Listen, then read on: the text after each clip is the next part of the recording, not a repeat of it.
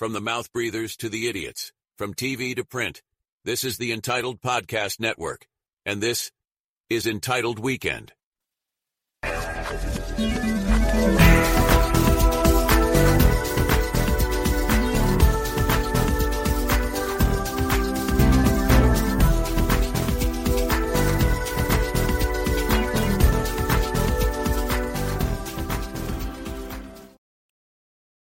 Welcome to Entitled Weekend. It's the end of February, and it's been an interesting time if you are a follower of the Patriots, which for me, at least, that's been waning the last few months with the unfettered departure of Bill Belichick, and now the unmitigated mess that it's been Robert Kraft and his and just the entire situation that's been unfolding. We've got Kyle, Bill, and Rob here, and want to start off with the most recent press conference. If I could say anything about it first, it was very interesting the way it turned out. And I want to play a clip first of Gerard Mayo, and this is the one that really incited me the most, about how he wants to be all buddy-buddy with the media. Vibe and connect. They know that, our relationship with the media is very important. Stacey and Aaron have done a good job explaining it to those guys, but at the same time, I think there needs to be a good relationship between the two groups. And hopefully, there needs to be a good relationship between the media and the coaches, I guess. So, Bill, where do you stand on this? Because I feel as though he's asking for something that's not going to happen, because the minute the team has a blunder or it has a player fumbles, the media will be, especially the Boston media, they'll be right up under him. I'm not trying to be your dad, guys. I'm not trying to be Bill. I'm the cool uncle. I'm going to hang out and be chill with everyone, and it's beer o'clock, and oh my. I understand what he's trying to do. And much of it is probably predicated on other items we'll talk about later in relation to Robert Kraft's Hall of Fame possibilities, etc., and the clear blitz to make him a very Hall of Fame ready candidate. So, yeah, it's important to your owner that you have a good relationship with the media. What it's not important to is winning football games. Your relationship with Ben Volen wins you 0 football games. Your relationship with Bert Breer, your relationship with Gasper, your relationship with the sports media talking heads, it means nothing to winning games or not. And I have to say that it's concerning that so far we have heard more about the relationship with the media than we have heard about the front office structure coming directly from Mayo. We hear, sources tell us this and all of that, and I'm sure that's coming from somewhere because everyone is tapped in now. The doors are wide open at Gillette Stadium. But to not hear that from Mayo, but instead to hear that, like, the fact he can go and grab a beer with, Shank, that bothers me. That we're talking more about the relationship with the media. It just continues to put the focus that I think the decisions being made thus far this offseason are being made with the wrong priorities in mind. And at the end of the day, do I think they're going to be a better football team next year? Yeah, because Robert Kraft is going to spend a buttload of money, 1, because he has to, and 2, because they have to look like they stuck the landing letting go of Belichick in order for all of this to work. So they're going to be better this year. But I am concerned for this team in 3 to 5 years, specifically if Robert Kraft dies and Jonathan Kraft has full control. Not that he doesn't already, but I do think that not having, any check and balance there, we all know, and that's not even exclusive to Jonathan. We all know the son of an owner is a bad owner more often than not. So I've got deep concerns about where this is all going. And it starts with this blitz of we must have a good relationship with the media. The media doesn't want a good relationship with you. Two of the core outlets, really, Nesson and the Boston Globe, are owned by somebody who sees you as competition. You're not their buddy guy. You're not their guy buddy. This isn't going to go the way you expect it to go. You can wine and dine them and all of that, but at the end of the day, you're not cutting their checks. I'm sure you'll get great press on Patriots.com, but anytime the Red Sox need to detract from the fact that they are going to have an absolutely abysmal season, you're going to get hung out to dry, and you're not going to understand why, because we broke bread. We did dinner with them. No, not going to work.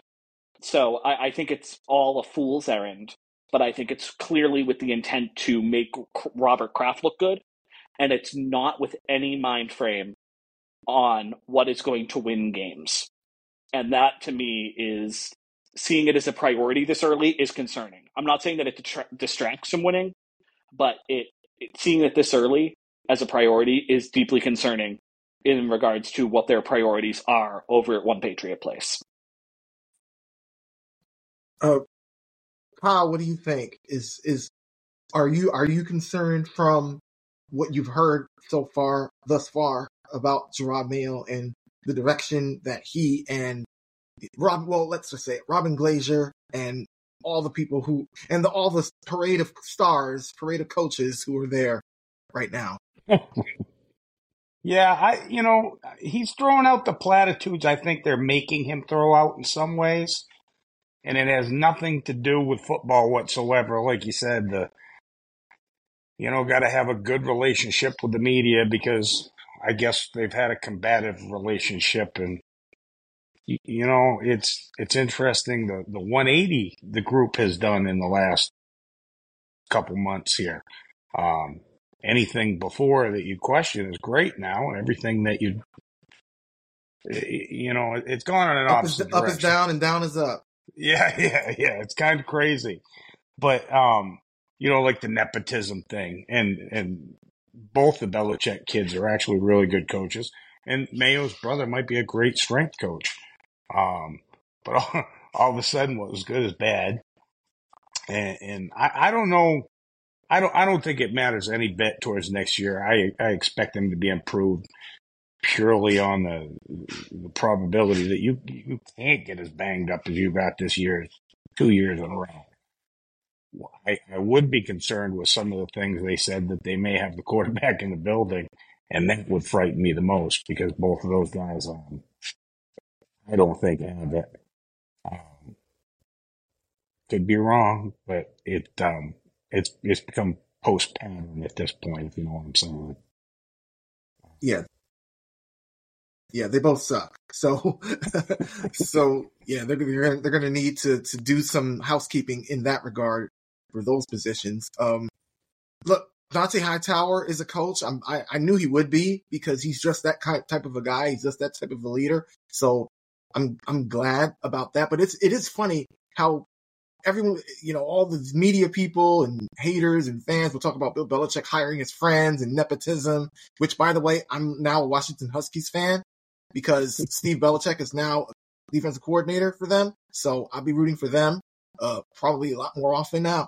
But it is funny how, people are talking about Bill Belichick and his coaching friends, quote unquote, when Jerod Mayo brought in Taekwon Underwood for a coaching position. Taekwon Underwood. Okay. not Deion Branch or Toy or anybody else. David Givens. No, Taekwon Underwood. So come on. Like it's pretty obvious where the media lies on that. Rob, well, before I go to you, Rob, I want to play this clip from, this is probably going to be, the people who are listening to us right now are going to be the only listeners of this podcast, or of the podcast that I'm about to refer to. It's called Six Rings. It comes from the now bankrupt WEEI, and this is Mike Kadlick and Andy Hart talking about not only is it great that Jerod Mayo's the coach, the reason why it's great is because they get free stuff.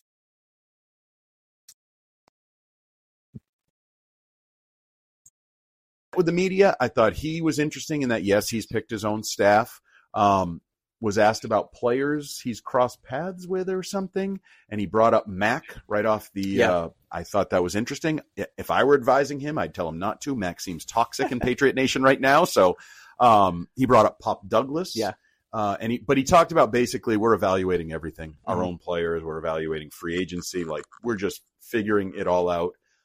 He did sort of define himself as a West Coast offense guy. I know people are like, what is he, blah, blah, blah. He admitted he hasn't really called plays. He brought up NFL Europe was the first time he did it. He's like, no one knew what I was doing. He said I could make mistakes because nobody knew what was going on. No one knew. Had the Buffalo year Yep. and then a few games in COVID. Yeah. So really what they're doing is they're talking about Bud Light and getting free Bud Lights and getting free stuff. And that's all it is for the media. If you can butter them up with food, then you're home free. What do you think about that, Rob? Well, as somebody who has a journalism degree and used to work in the media, I can tell you right now, it's one of the more underpaid professions. And listening to that podcast tells me why. Like they're getting what they're paying for. I mean, my God, the combined IQ on that show is like that of a Twinkie, for crying out loud. I mean, who listens to that? That's insanity. Like, I can't believe somebody would actually listen to that. But the thing that with Mayo so far, and let me preface this by saying, Gerard Mayo was one of my favorite Patriots. I loved it when they drafted him. I loved watching him play. I own a Gerard Mayo jersey. He was smart. Well, he is smart. He's, I thought when that last offseason, when he was kind of flirting with the Panthers, whoever it was, and Kraft came in and gave him a new contract, and basically it became clear that he was sort of the heir apparent. I was good with that. I was good with that. I thought that was a great choice. I thought Mayo's a really good candidate and all that sort of thing. Everything I've seen from that pathetic and embarrassing Thunder press conference up until right now has been just like jaw-dropping how just awful it is. It's just, why on earth do you need to have a good relationship with the media? Explain that to me. Number one. Number two, I think they're obviously trying to draw that sort of juxtaposition between what Mayo's going to be and what Bill was. But understand that Bill Belichick did nothing by happenstance. Like, there's a reason why he was coy with the media. There's a reason why he gave them one-word answers. There's a reason why he cliched them to death, because he doesn't want to give the opposition a thing, not a thing.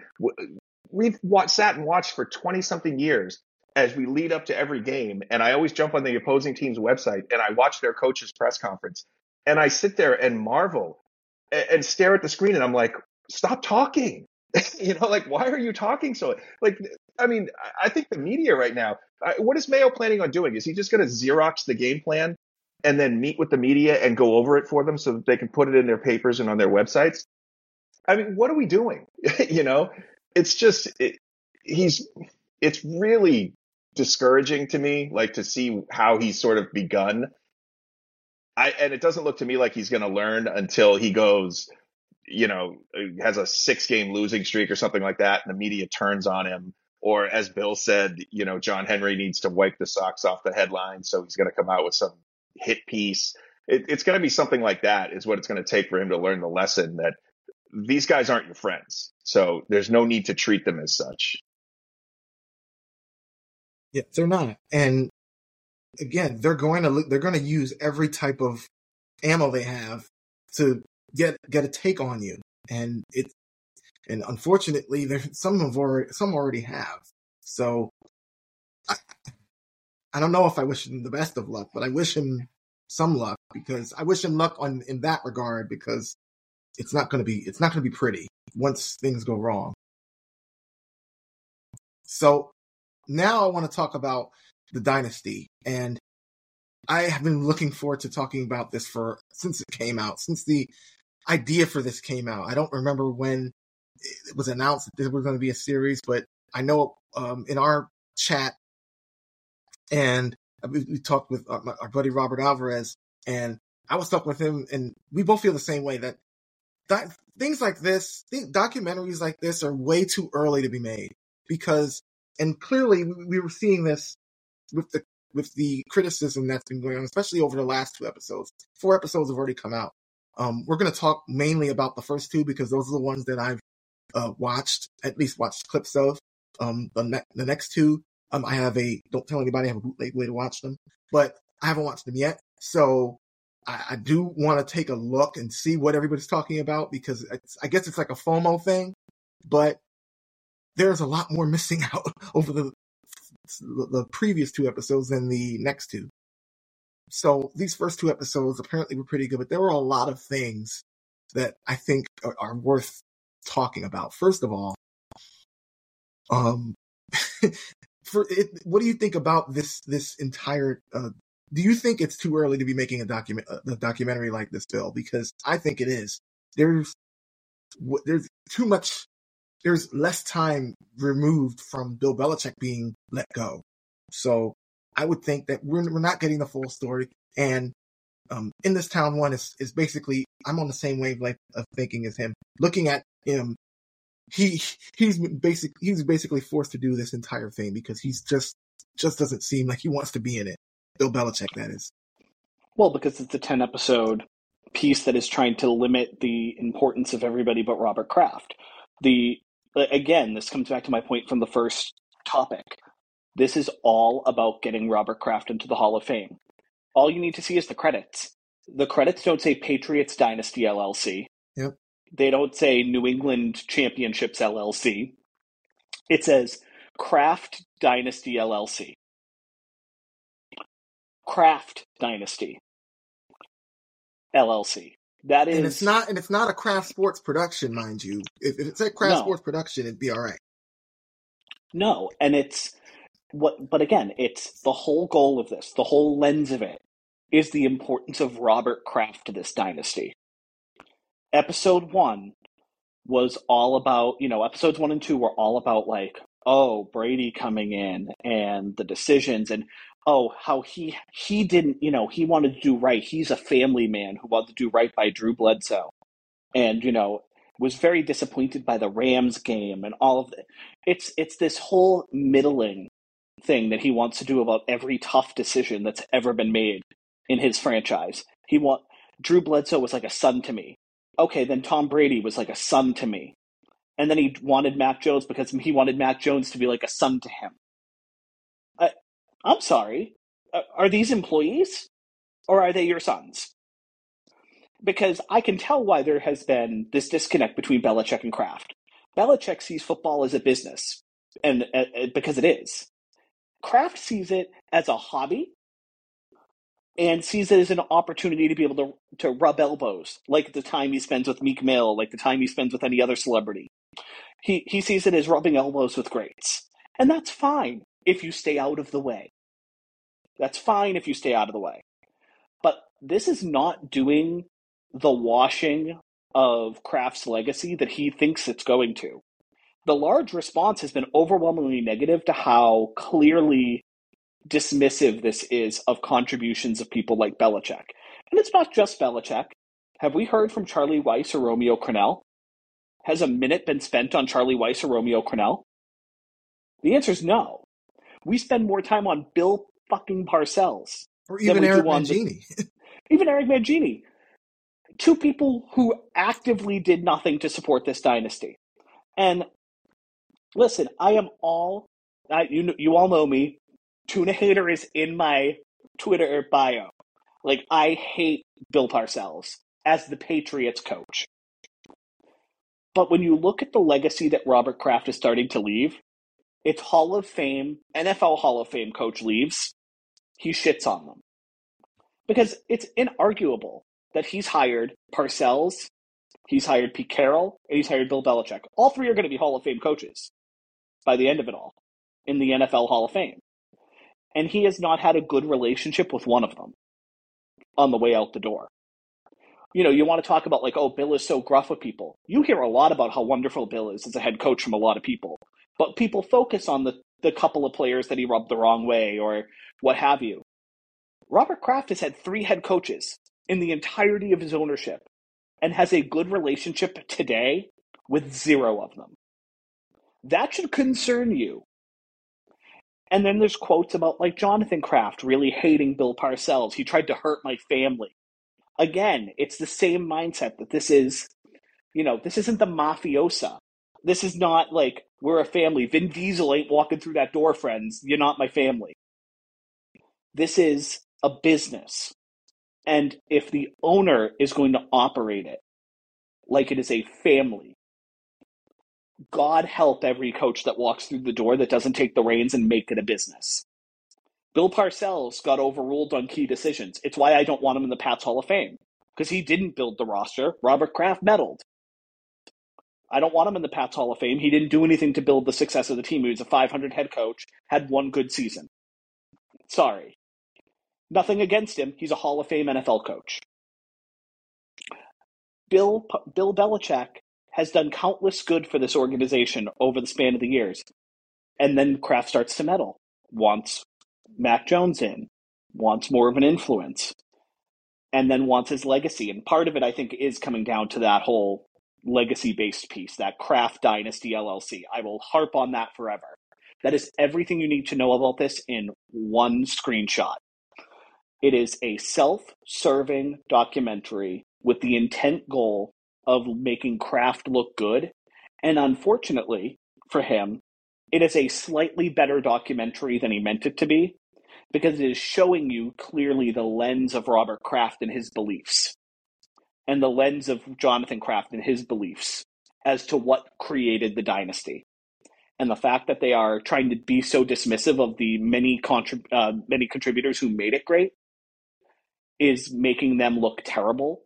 And if anything, I would start to argue, if this is going to go the way it's looking it's going to go in the remaining episodes, I would argue that this may hurt Robert Kraft's Hall of Fame candidacy in the short term, not help it.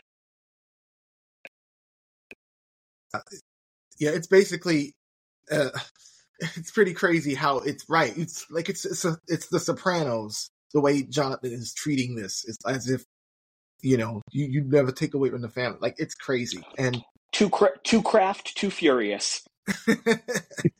Yeah, we've had enough of those. We've had enough of those sequels, haven't we? It's pretty crazy. And I found this quote from an article from Chad Graff, I believe. This is from The Athletic, about this documentary. So what this prepared me for how terrible I knew this was going to be.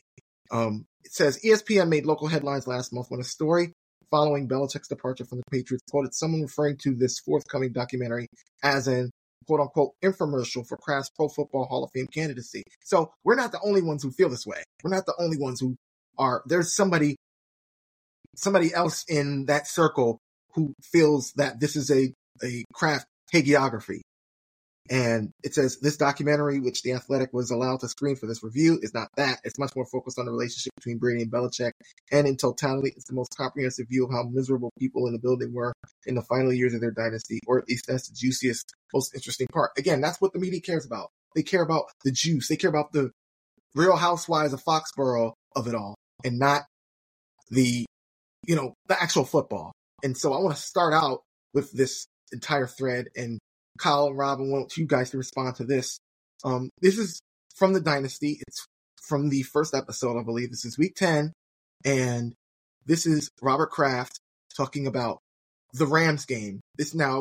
We all, as diehard Patriots fans, we all remember the Rams game, week 10 of 2001. The Patriots lost the game, but in all intents and purposes, this you could consider a win, because nobody thought that the Patriots would be able to do anything in that game. And this is the way Robert Kraft thought about it. Tonight, Tom Brady's got to be the biggest show in town.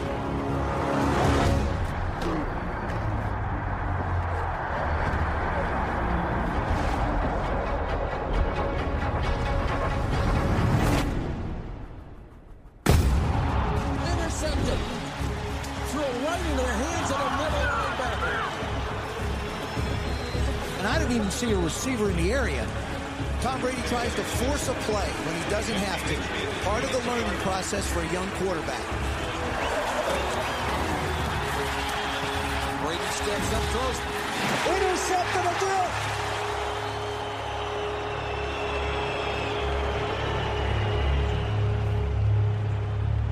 Watching that game, I felt that Bill had let us down. I had people on my case, how bad my judgment was for not starting a guy like Drew Bledsoe. They were calling me and saying what a mistake. Our final score, St. Louis 24, New England 17. And it's back to 500 for the New England Patriots. Bill and I, we were under pressure. Rob, I absolutely loathe him for this take. No one was feeling let down. This was the greatest show on turf, Rams. They physically punished them on line of scrimmage and proved that they could compete. Yeah, I was actually at that game. I was sitting in one of the end zones, and Terrell Buckley intercepted a Kurt Warner pass and ran it back for a touchdown. He ran right at where we were sitting. I remember that game. And the vibe leaving the stadium that night was nothing of the sort. Nothing at all like what Bob Kraft just described. It's not.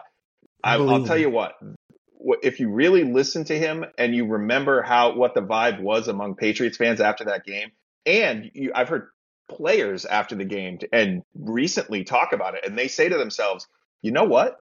We could beat that team. And Willie McGinnis said as they're walking off the field, he's like, if we play them again, we're going to kick their ass. It gave them confidence. This is supposed to be the best team in the league, and we should have beat them. We didn't play well. We could have beat them. We should have beat them. It was the complete opposite of what Kraft just said. But the one thing about the Dynasty, there's a couple things, but the thing that really kind of jumps out to me is it makes me, the good part about it is it makes me reminisce about just a truly great time in my life. Like I remember where I was, I remember who I was with, how much fun it was to be a Patriots fan and all that sort of thing. But one of the things about it was I always felt like one of the things that made it great were the fact that Bill Belichick was our head coach and he was the greatest. And that I honestly felt at the time that Bob Kraft was kind of an outlier as an owner. Like he wasn't like the Ursays and he wasn't like these other guys, I always felt like, you know what, we have a really good owner. And I think it probably starts, I believed that for 20 something years. And watching this and listening to that clip and how out of touch he was and how it's all about him and how he's perceived and how the media perceives him and the fan perceives him, all that sort of thing. What that tells me is he's not an outlier. He's just as big of a narcissistic piece of shit as the rest of them are. He just, there's a long list of reasons why Bob Kraft should be thanking Bill Belichick. Every single day he gets out of bed, he should get on the phone and thank Bill Belichick. One thing he needs to add to that list is that Bill Belichick created this culture of success that was so unlike anything anybody had ever seen that it allowed Bob Kraft to hide the fact that he's the same as the rest of them. And it allowed him to kind of sit in the shadows and put this false persona out there that we all bought, as Patriots fans, and thought he was this. It's really kind of disheartening that, that now like the veil's down and now we see what an asshole he really is. And it's really kind of disheartening. And there's a scene in the Spygate episode of the Dynasty where it's the week leading up to the San Diego Charger game after the whole thing broke and blew up. And Randy Moss is talking and he's saying that Bob Kraft came up to him. And this is after Kraft shits all over Belichick in a previous clip. And he says to Randy Moss, when you came here, the one thing you need to realize is that we're a family. And, I'm paraphrasing, but he says, we're a family. And even if one of us does something stupid, he's a member of our family and we're going to defend him. And he's our guy. He's all that sort of thing. And the cool thing about being a Patriots fan, especially during all the bullshit gates that we had to deal with, that sort of family kind of atmosphere felt like it rippled down to the fan base. Like if you wanted to get me assed up in a hurry, start talking shit about Spygate, because I would stop what I was doing and I would, buckle up the chin strap, load up the cannons, and we were going to have it out. I was going to let you know that you don't know what the hell you were talking about, and I felt like I was defending that was what was so fucking cool about being a Patriots fan during that time, is we were all kind of like felt like we were part of that. And now it's like you hear Kraft just doing the opposite of that. Like he's put out this documentary to say basically what he's saying in here is it was all me. It's not Belichick. Belichick is the guy. I had to clean up his messes, and it's like, it's so disheartening to see that all this guy that we thought was one thing for 20 something years is actually, just a piece of shit. It's essentially what he's boiled down to. That's exactly what he's telling me he is. So that's kind of my take on the Dynasty so far. And I don't think that's what Kraft wanted either. Because I think if you polled Patriots fans right now, I think Kraft would be stunned at And I'm stunned that somebody could have as much goodwill as that man had and set it on fire as quickly as he set it on fire. I bet you 60% of Patriots fans right now would say the exact same thing that we're saying. That, wow, I didn't know he was a piece of shit. Huh? Who knew? So that's kind of where I'm at with this dynasty bullshit. Yeah, it's that saying, right? It's too close to the forest, you can't see the trees. Like, you're right. Imagine you having that, being able to be that close and see all those amazing memories, and you can't figure it out. It's almost unbelievable. Kyle, I want to put this clip over to you. This is Bill Belichick, and we all remember this if we can go back to Bill Belichick sticking with Tom Brady, and because Drew Bledsoe was the talk of everybody, and Bill Belichick wanted to stick with this guy. And again, this is Kraft saying how much he hated Bill Belichick for doing this. And here's the clip, and then you react to it, Kyle. When Drew was cleared medically and Bill didn't put him back, I didn't feel good about it, and I felt that Drew was treated unfairly. People who have been loyal to us are like family. And Drew really was like a fifth son to my dad. And I watched him agonize over this whole thing with Drew. My dad could only imagine how that was eating Drew up inside, and he had so much personal affection for him, it made it doubly difficult. Drew came to see me, and we had a long chat, and I said, I'm going to talk with Bill. As coaches, we knew that was going to be a difficult conversation. The relationship between Drew and the Krafts was very close. I mean, Drew was a big part of saving that franchise. He was the hope of not only of the fans, the franchise, the Krafts, right? They had made this huge investment. So to Robert, this was more than just a player move. He expressed his disappointment, but in the end, he said, listen, if this is what you guys believe, if this is the way it's going to be, it just needs to be right. I came back and met with Drew in my office, and I said, look, Drew, I could tell him that I want you to start. If that's not what he wants to do, that's not in your or my best interest. If nothing else, he can mess it up, and I can hold him accountable.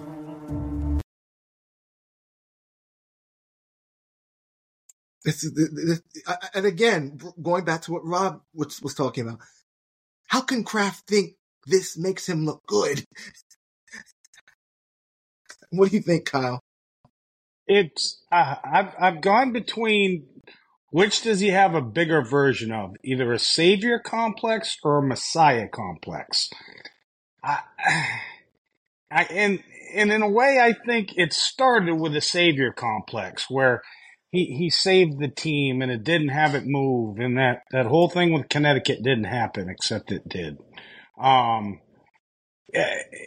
He currently, I think we've all determined that he wants so badly into the Hall of Fame. Everything soft and gentle and well done was done by Robert Kraft. Anything mean and nasty and businesslike was done by somebody else, which is weird for a guy that's a billionaire, because you didn't get to be a billionaire by not being ruthless in some way. It's just weird, the attention grab, but maybe it's a late in life thing. I don't know. And he wants it so bad before he sees the end of the road or what have you. But it is frightening thinking about that. I love Bledsoe, but he was done at that point. He hadn't played well in a couple of years. He was punch drunk from getting hit so much, and he threw the craziest interceptions.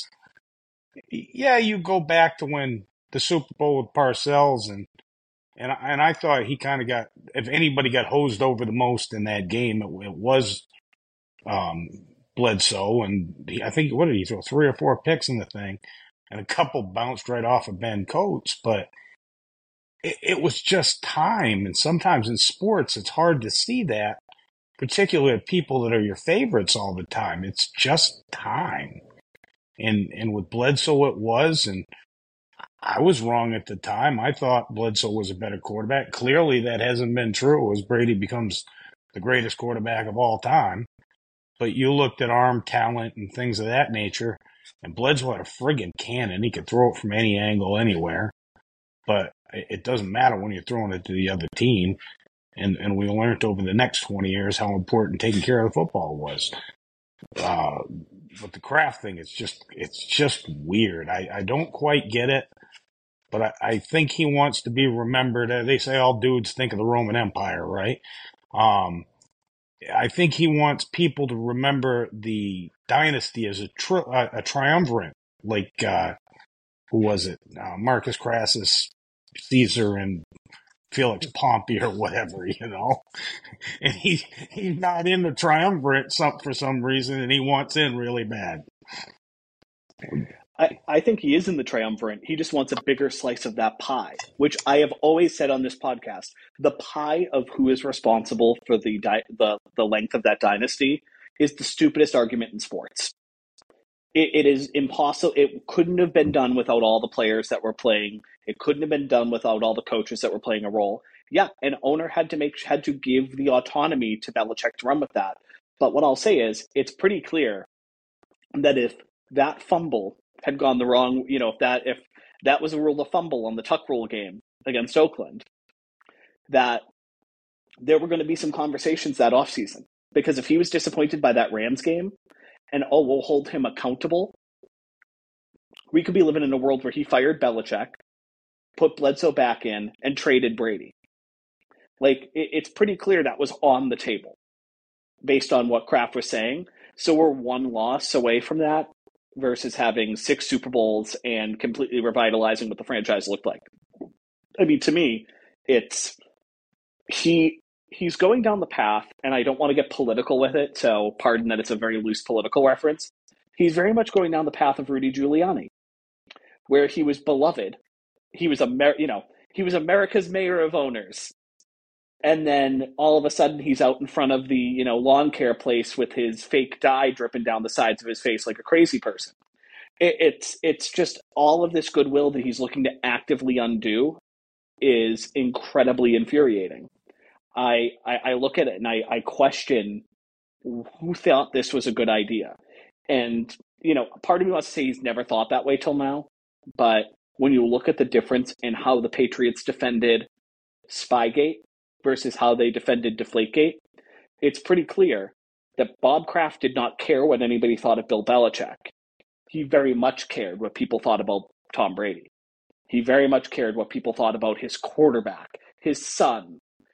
Belichick didn't have that relationship with him, and so it was fuck it. People can hate him. I can shit all over him. It doesn't matter.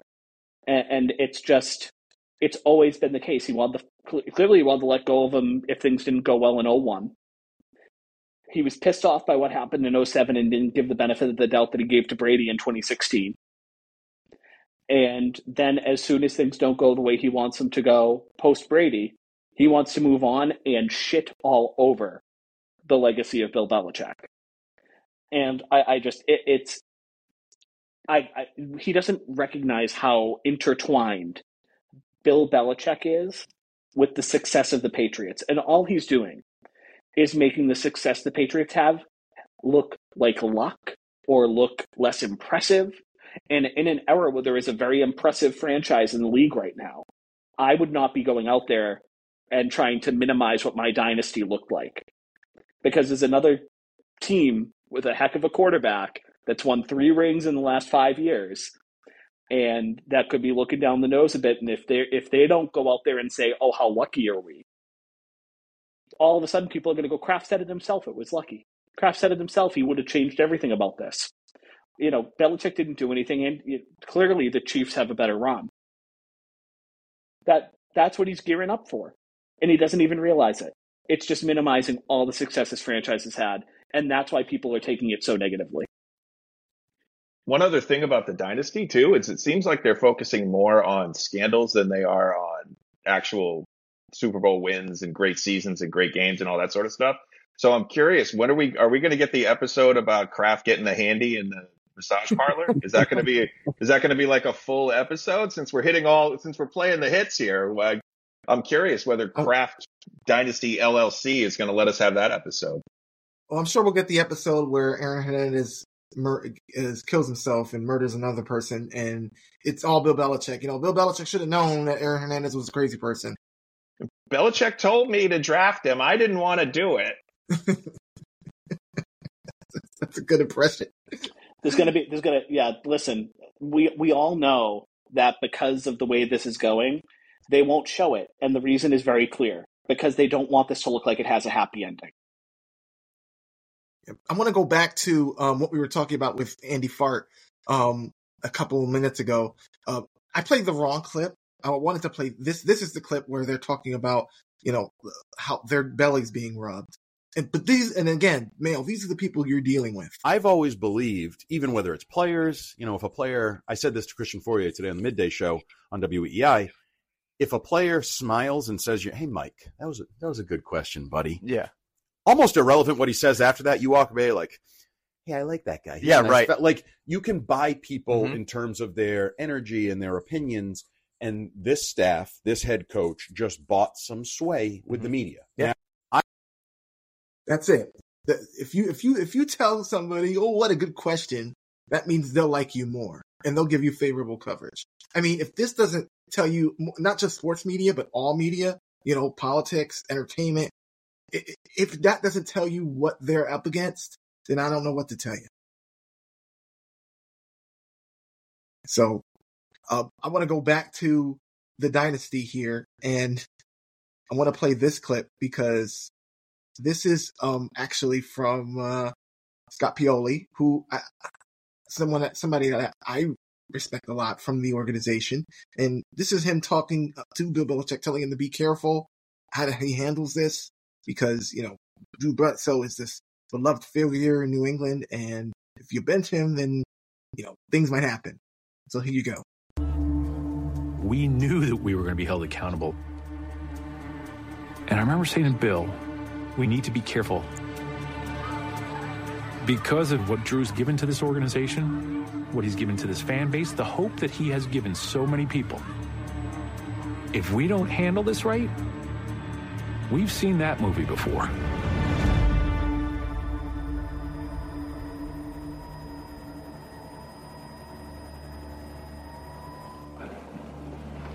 So help yourself there.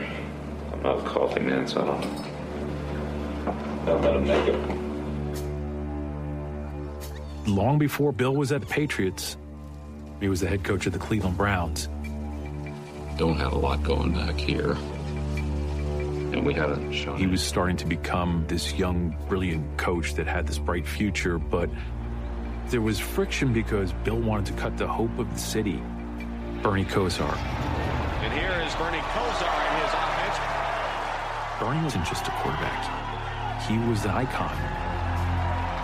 He was from Ohio, so he was a local guy. He was a Brown. Bernie Kosar. Open man! He had a very good career, yet it was starting to head in the other direction. Kosar is limping. Bernie broke his ankle, and when he came back, he was less mobile than he had been in the past. That was ugly. Bill decided in order for the Browns to move forward, it had to be without Bernie. It was a painful thing, but I concur 100% with Bill and his staff. I think that a new direction has to be taken. Basically, it came down to, I think, a diminishing of his physical skills. I was on the staff back then in Cleveland, and we knew it was the right decision, but we didn't have a great solution to the problem. And then Cleveland wanted his head when they moved on from Kosar because, even to the point where Belichick had to have police at the entrance of the neighborhood he lived in. And I think there was a Browns fan on the Dynasty who said, there ain't never going to be anywhere that man can't hide because we are going to hunt him down. Imagine being a Cleveland Browns fan and wanting a full-blown alcoholic quarterback who's barely functional to start for your team. I mean, Kosar was a shell of his former self, and he couldn't perform anymore. But yeah, Bill's the bad guy. Rob, go ahead. Who knew? Say something. Who knew Art Modell was a better owner than Bob Kraft? Right?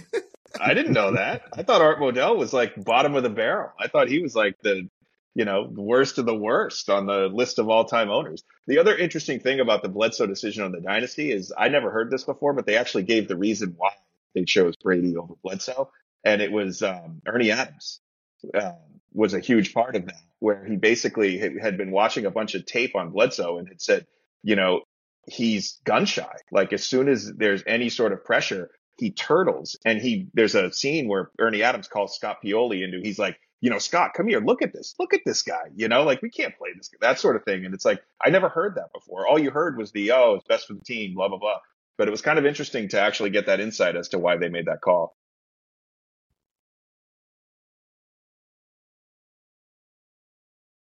Yeah.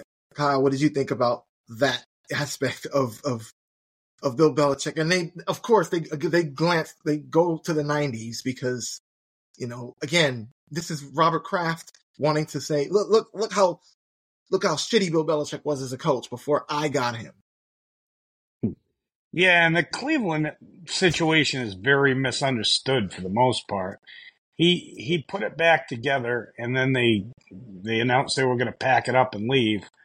But what he left there became the Ravens team that won in 2001. So, like, what he did wasn't all that bad. Everybody is going to have growing pains as a coach because the first time you have to call a fourth down play, everything's new, and what decision you make is good or bad based on the results of the stuff, right? Because that's just kind of how sports works. But he was never that far off, even in Cleveland. I remember the game they beat the Patriots with Bledsoe as a quarterback in the playoffs. But that the same problem then as now. It's good quarterbacks are hard to find, and they didn't have a great answer for Bernie, who was, again, he was done too. But it's fascinating how they're selling who's what, clearly setting up villain roles and hero roles and all that good stuff. And at the end of the day, it'll be Kraft tried to hold it together. Brady was a loyal soldier for as long as he could, and the mean man in the back finally won out, and it didn't work out. I just want to add a fun fact here. What people neglect when they hear about this Bernie Kosar thing, and what's skated over and should be noted in the Dynasty if it were a real documentary, is that they went 11-5 the year after they benched Kosar. That was the best year that Belichick had in Cleveland. And they beat the Patriots. Bill Parcells' Patriots. They made a bold decision to bench Bernie Kosar. And in the short term, it was an adjustment. They didn't have, they needed to decide who it was going to be. They decided on Testaverde, and Testaverde started, and they went 11-5. Like, that's good positioning. Then everything went to shit as they were getting ready to move to Baltimore. But when you have a team where it's like a new ownership, they're likely to bring in a new coach, no one's listening to anyone in that room anymore. The fans are going to make every game a road game for you at that point. It's a miserable experience. I'm not going to dismiss a bad season. It's a bad season. But there were a lot of things that Belichick was going up against after a really successful 11-5 year with, nothing against Vinny Testaverde, but kind of a mediocre quarterback to go 11-5 with, but he had enough talent on that team to push forward. So, they focused on the death threats. They focused on the fact, they didn't mention his record at any point. They didn't mention how that went. They were just like, oh, it happened once before, and then made it seem like it failed. It didn't fail. It immediately succeeded. And then you decided to move the team to Baltimore. I understand the idea of the lore building here, but it all comes across as half-truths in what is supposed to be a documentary, which is supposed to objectively be related to finding interesting facts and tidbits behind it. Why is there not like depth provided to this? We skip over the entirety of 2003 and 2004 except for a brief montage. We skip over, if we're going to give that historical context, we skip over how Belichick did when he made that move. If Kraft had said, you know what, I had faith in Belichick because he had done it once before in the first year without Kozar, they went 11-5. That would have been interesting context. It would have shown Kraft to be a savvy owner who had looked at the history and had said, like, he knows what he's doing. I'm going to trust him to move forward. Even if I was immediately disappointed in the first game after, though he shouldn't have been. It's just, it would have shown a different light. Even if it, like, that's the kind of thing that would have been an interesting nugget of information versus, like, I was pissed. Belichick bad. He's done this before and it went bad. Everything Belichick has done is bad, except ignore those 6 Super Bowls. We're just going to skip by 03 and 04. Fuck those. Those were rings. They're nice. We've got the banner. We'll talk about them later, at Tom Brady's retirement ceremony in the stadium. At a different, if it's a Brady biopic, we'll talk about it then. But we're not going to worry about this whole success thing now. We're just going to shit on Belichick as much as possible because Bob Kraft was the key to the dynasty. And if he had passed away in 2002, there would have been 1 ring and that's it. Also, the unintended consequences, I'm sure, for Kraft is that whole sequence of events with the whole, starting Brady over Bledsoe and all that sort of thing, and then going back to Cleveland and showing, all this stuff, the death threats, and Kraft's like, I'm going to, fire him if this doesn't go well. I'm going to hold him accountable. All that does to me is it just shows me that Bill Belichick is like that South Park meme with the giant balls in the wheelbarrow, just wheeling them into Gillette every day. Like that will go down, in my opinion, as probably one of the top 3 ballsiest decisions that a coach has ever made and stuck to, considering that Kraft basically just said, not basically, he did just say, if it didn't go well, he was fired. Whereas the safe thing to do would be to start Bledsoe. And then it doesn't go well. And I guarantee you that season would not have gone well if they started Bledsoe the rest of those games. But Belichick probably wouldn't have got fired at the end of that year, and he, to me, that's like the foundation of the whole, do what's best for the team, not what's best for me. That whole mantra, everything. He personified that, and I don't think Kraft intended for it to come over like that. But to me, that's what I saw when I watched that clip. Success or failure on his own terms. That's been Belichick's MO his entire career. And the other piece is players win games. And you know what he did? He picked the right player. He said it. This is, at the end of the day, if you take nothing else away, he made the hard decision to pick the right player. And that player was a key component to winning 6 rings. If you don't want to give Belichick an ounce of credit for anything else, in 2001, he picked the right player, and if he didn't, that player could have won rings for another team. Tom Brady could have been your nemesis and the one that got away. So if you, everybody was like, oh, it was all Brady. Well, it would have been all Brady if he got shipped off somewhere else then. So there would have been 6 rings we're lamenting somewhere else. So let's put that in perspective a little bit the next time you want to say it's all Brady. Because Belichick has always said players win games. And if nothing else, he picked the right player. End of story. And football aside, you just played that clip. They were literally hanging Bill Belichick in effigy outside of Cleveland Stadium. They have people on camera being like, that motherfucker's not safe anywhere. His life was he was being threatened. And yet he still went back and made the same similar sort of decision again. It just that is ballsy to me, And it would have notoriously New England fans are very casual and respond well to things lightly. We're a very relaxed bunch up here in the Northeast. So I can imagine that if it had gone badly, there would have been a little, relaxation there. Everyone would be like, it's cool, Bill. Take your time. We're not mad at you. We're just disappointed. Probably one of the people who come out smelling like roses in this documentary so far, at the very least, is Ernie Adams, director of football research. He's just a goat, and the next two clips I'm going to play emphasize that very much. The media is the group that I call the scribes. It's just a lot of people who don't have a clue what they're talking about, frankly. But there are some experts in New England on football, and they all work in the coaching staff of the Patriots. If you're not in the building, you don't really know. That's it. Drop the mic. That's it. And this next clip, I don't know if Ironhead wants to use it for his intro, but I think I might use it for Entitled Weekends because it's perfect. With call-in radio, when I have it on for about 2 minutes, I kick myself and say, "You dummy, that's why you don't listen to it." And I turn it off for another 3 weeks. I would have said forever, but King. Yeah. Just awesome.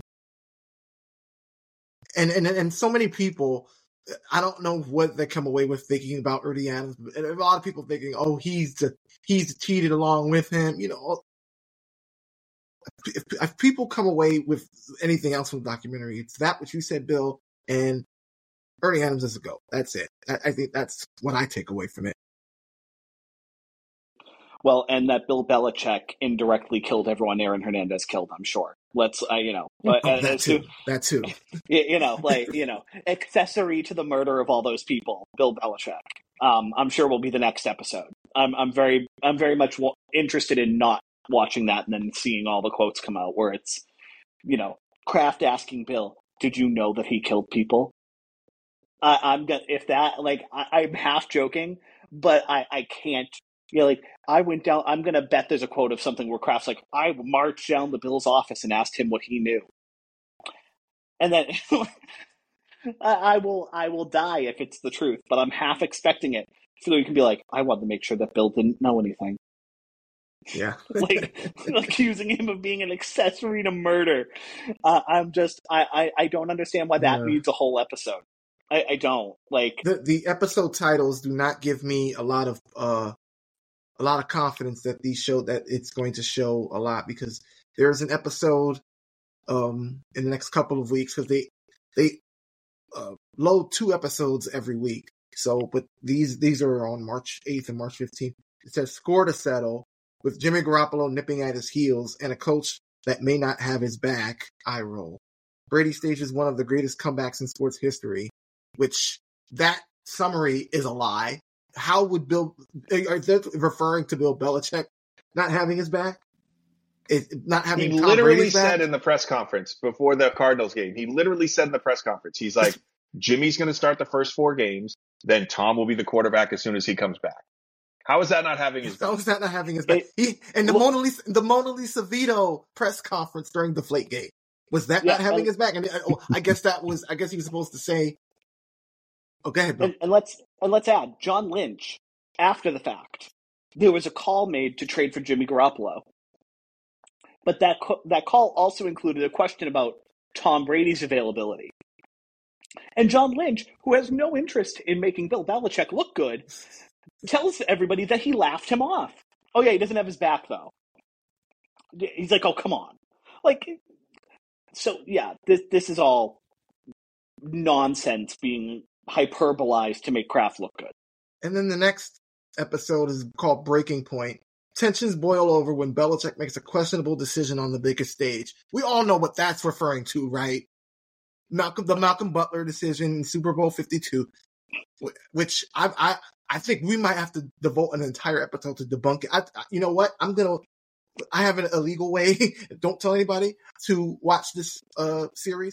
But when this episode comes out, I think we're going to have to do an entire episode on this episode, because debunking all the bullshit that's about to come out of this. Because Malcolm Butler played like shit.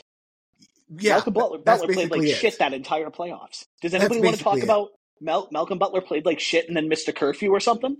Like, oh no, that would have made all the difference. That's what they're acting like they bench Revis, for Christ's sake. Malcolm Butler was a below average corner. He would have made 0 difference in that game. 0. who would have made a difference, Dante Hightower and the linebackers, Eric Alexander, somebody like that. So they had over 9 a carry in that friggin' game. Yeah. It was over 9 yards a carry. Oh, but Malcolm Butler is a very effective run stopper, didn't you know? He's Vince Wilfork in the middle. He's playing outside overhang linebacker. Woo! Yep. At what, 168 pounds? And then and then going back to the episode titles, the last one is Endgame, which, very clever name there, right? You didn't take that from, a very famous franchise.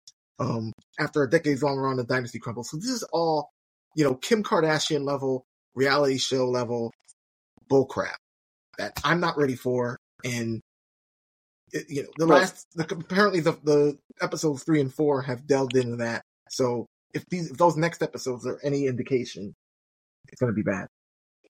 Can I just throw out there that, if you're talking, this is 10 episodes, and let's talk about the 10 most important things from this franchise. Here's what they're started with. They committed 2 episodes, one to sort of the, Bledsoe injury, and the other to the culmination and the decision to stick with Brady. I sort of say fair to sticking to those 2 early. I think that's reasonable. Episode 3 is mainly about Bill Parcells, and episode 4 is basically about Spygate. So we skipped 0304, and now we're going to jump into Aaron Hernandez, Malcolm Butler decision, and the end of the dynasty. Are these the most important things about this dynasty? I would love to hear about the actual goings-on in the draft room for 20 years. I would like to go into how they determined free agency. I would like to go into how they made decisions to let go of a guy a year early versus a year late, because they did that as soon as 2002, I think, with Lawyer Malloy, or was it 03? Either way, they did it very early on with players like Lawyer Malloy. And it was a key to making sure that you didn't burden yourself in the salary cap. You could go out and get the players you wanted to get to build the championship roster around Brady routinely. Obviously, Brady taking reasonable salaries had an impact on that.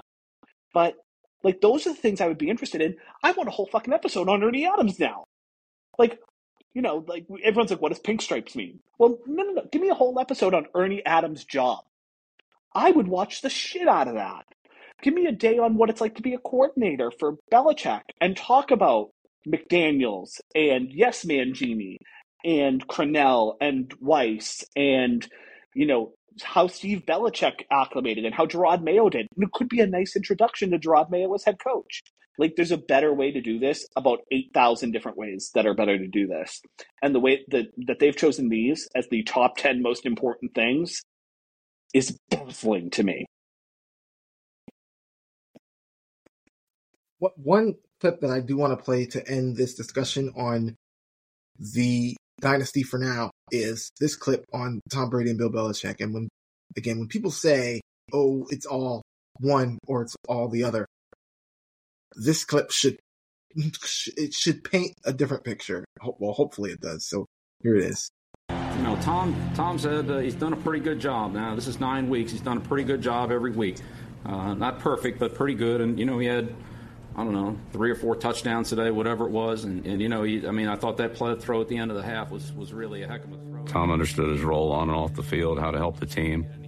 He prepared extremely hard individually on his fundamentals, his techniques. It's too early for cameras.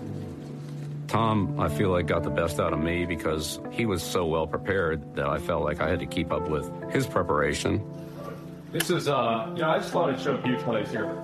I think Coach saw something in me that he could work with. We had quarterback school, and there was me and Coach Belichick. We'd sit in there, and we just were football junkies from morning, noon, night. That's all we did was talk about football. I loved working with Tom every day.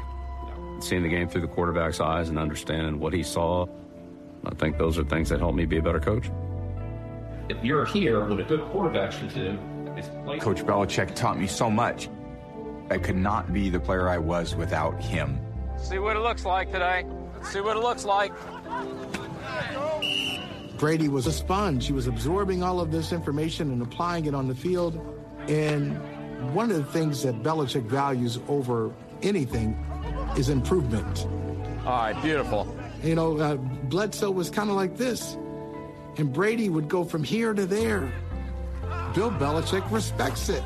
He loves that. Nice ball. I remember this one time I was having this conversation with Bill, and he says, this fucker, Brady, he's making this play, he's making this throw, he's making this adjustment. You don't have to tell him. He understands the complete situation. I've never seen anything like it. Tom, it's a good-looking series right there. Good-looking series. So Bill, he had a belief in Brady, and the players could sense that, and they bought into it. So that's it. They both trusted each other. So for all those idiots who say, "Oh, it's one or the other," and then I saw somebody in somewhere else saying, "Oh, well, what's Brady gonna say?" What he's always said for 20 years. He said that exact same thing for 20 years. So that says it all to me.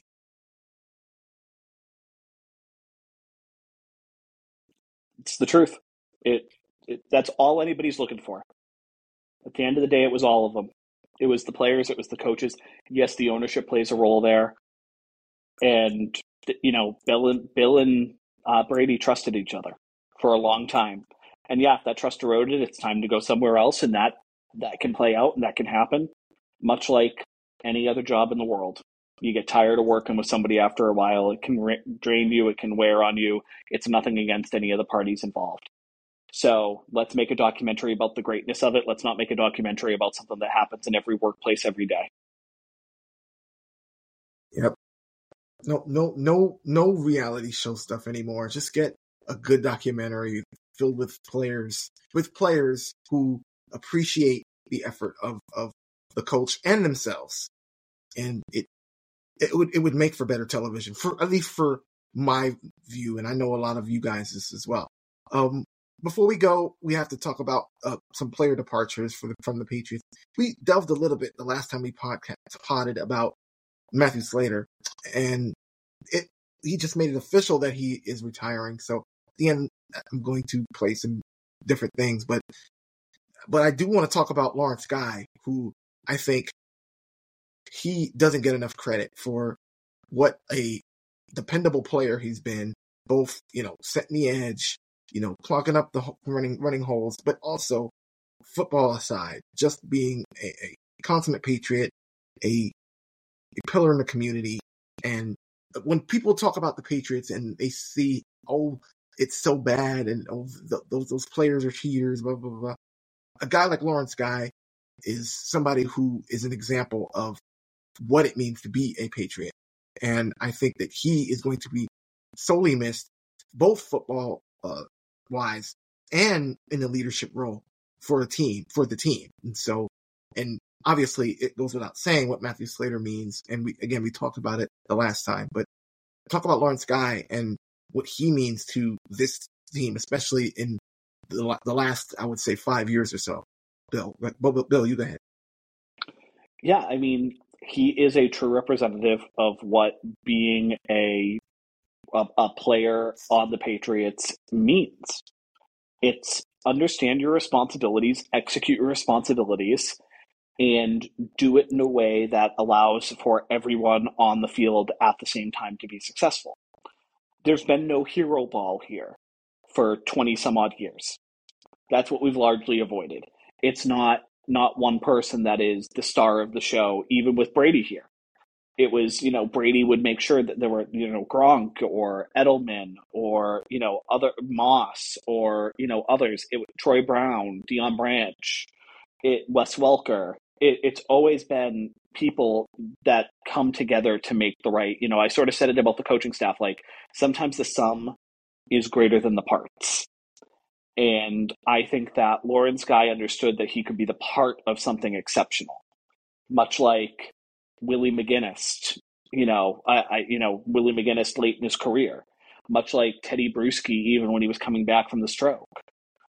It's these players that dedicate themselves to doing the right thing at the right time, every time, and allow for the right plays to be made. I mean, the pillar in the community part, like they're losing a lot of locker room leadership this year. That's a major concern. And honestly, that's part of why I understand bringing in Mayo as the head coach. If you were going to let go of Belichick, it's part of why I respect the bringing in of Hightower, guys who understand the importance of the locker room and understand what that locker room should look like to be successful. I get that. Because the drain of good people like Lawrence Guy, Matthew Slater, Adrian Phillips. Let's not forget about Adrian Phillips. I mean, heck of a player for a few years here, and then his role diminished because there were other really talented players that needed a shot on the field. But they're losing a lot of veteran leadership. I just, you can't speak to it without speaking about the team on whole. Lawrence Guy made the Patriots defense inherently better every time he stepped on the field. And it broke sports media's brains, which might have been my favorite part, because they didn't understand what he brought. It was, what is this guy doing on the field? He's setting the edge. He's doing the dirty work so that other players on the team can get the success that they need to. He'd make the play when he could, when it was within his description. But he was often doing the dirty work that no one was ever going to thank him for. And I greatly appreciate Lawrence Guy being that consummate professional you're looking for, and just an incredible person.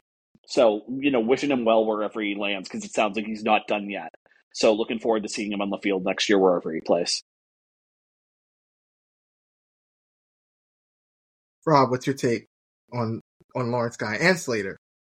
Yeah, I mean, ditto to everything Bill said. I think it's the guys like the Lawrence Guys of the world that have always been overlooked on the Patriots. Whenever we hear the Twitter geniuses talking about they don't have any blue chip players, I think the whole sort of Belichick roster building philosophy was, well, I can afford one blue chip player or I can have 7 Lawrence Guy type players, and he always opted for those type of guys who just showed up to work every day, did their job, did it very well. And those are the kind of guys that win you games.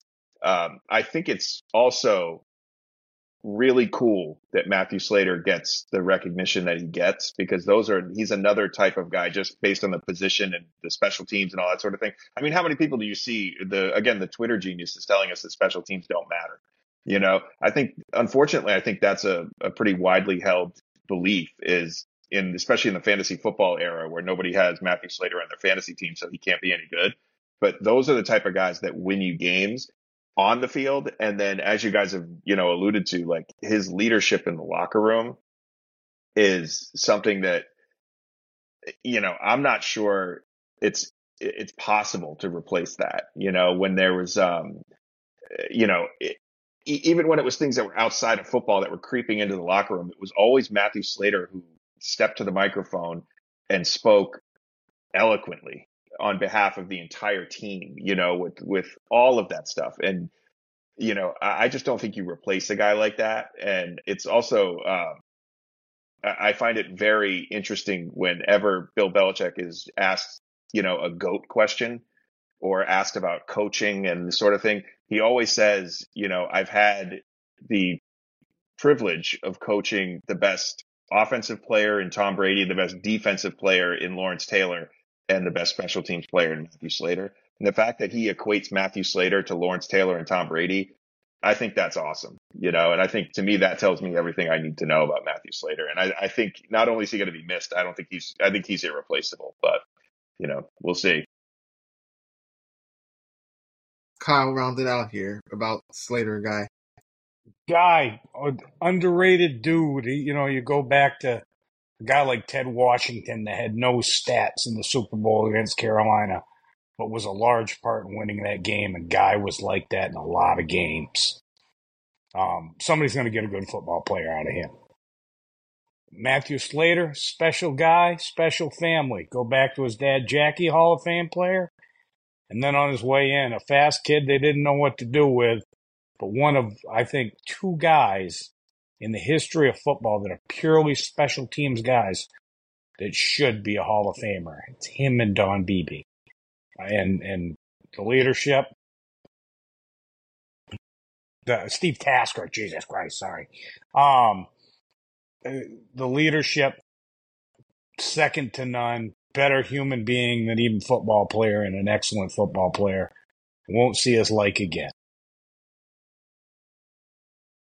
Yeah, and one thing I'll say to finish out with Matthew Slater is his career arc should inspire anyone who has ever had a setback in life, because he's had plenty of those. He was a 3-star wide receiver committed to UCLA.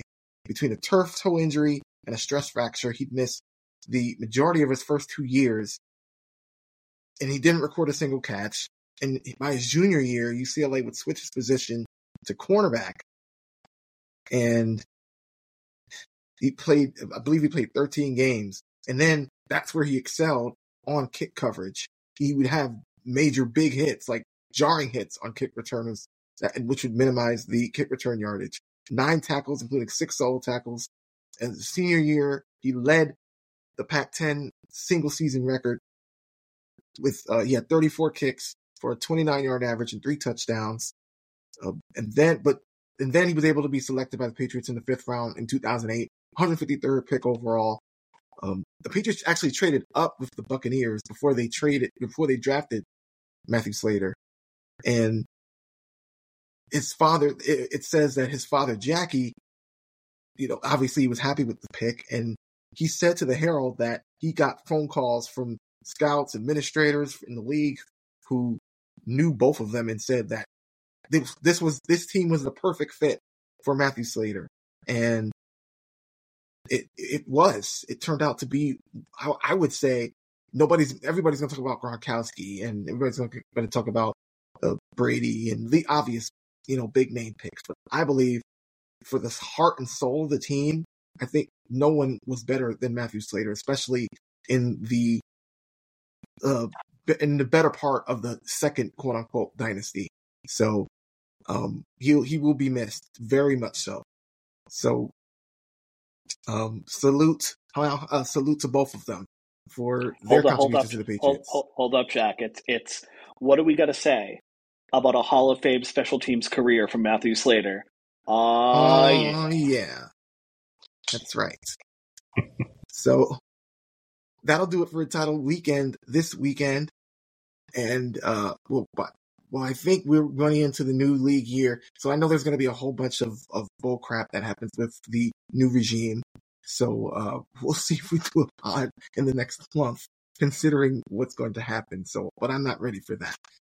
But until then, you can follow me at Atomic Dog 5150 on Elon Musk's social media machine. You can follow Rob at Hoodie Supremus. You can follow Bill at the Fib 0624. Follow Kyle at Kyle Gunzinger. And you can email Entitled Weekend at entitledweekend@gmail.com and tweet or X at Entitled Weekend. And until next time, listen to Ernie Anderson. Listen to Ernie Andrews when he talks about the media, because that's what you should do for the rest of your days. With call-in radio, when I have it on for about 2 minutes, I kick myself and say, "You dummy, that's why you don't listen to it." And I turn it off for another 3 weeks. I felt like, I won not only for myself, but for my dad. When he won it, I felt like I won it as well. I got to see a young man grow from a kid to a guy who knew how to be a champion and became a champion. I love your son. Thank you very much. And I love you because of the way you treat him. I've never had a more classy guy in 23 years. There isn't one guy in that locker room who doesn't look up to him. Love you, man. I love you too, buddy. Love you. Let's finish it, huh? Let's do it. You're a beast, dog. Nah, I'm not no beast. You're a beast. You're man. a beast. You play through everything. I appreciate you. You do too. A lot of people will look at the high-profile players on the team, like the quarterbacks and the running backs and all the special players that you hear the names called all the time. But I worked in that environment with a bunch of guys who weren't the stars. They was just the backbone of the club. How you doing, man? Good. I got carte blanche, man. They give me carte blanche. Having a good time. I grew to appreciate what rank and file effort brings to the table when it comes to trying to be a champion. Everything good? Everything's good. Good. We got in okay. Everything. We're all set with our seats. Okay. We're going to go up there and just check out the game, enjoy. And so I think guys like my son here are always going to be the backbone of clubs. All right. Yeah. Before Bill get on me, man. All right, see you, man. I love you. I think of my dad as one of the all-time greats. I just trying to hold my own out there, you know. You're doing a fine job of it. You're doing a mighty fine job of it. I couldn't be more proud. I don't want this to be about me now, but I just want to say thank you. Thanks, fellas. It's been a lot of fun, man. And no matter what happened this year, I'm proud to say I was a part of this group. And most importantly, I'm proud to know the men that are in this circle and do life with you guys. I mean, that's what this has always been about for me. And I'm going to be the biggest fan of everybody in here for as long as I can pull for y'all, as long as I'm in my right mind. Love you guys, man. It's been an honor. It's been an honor, fellas. Appreciate you. Family on three. 1, 2, 3. Family.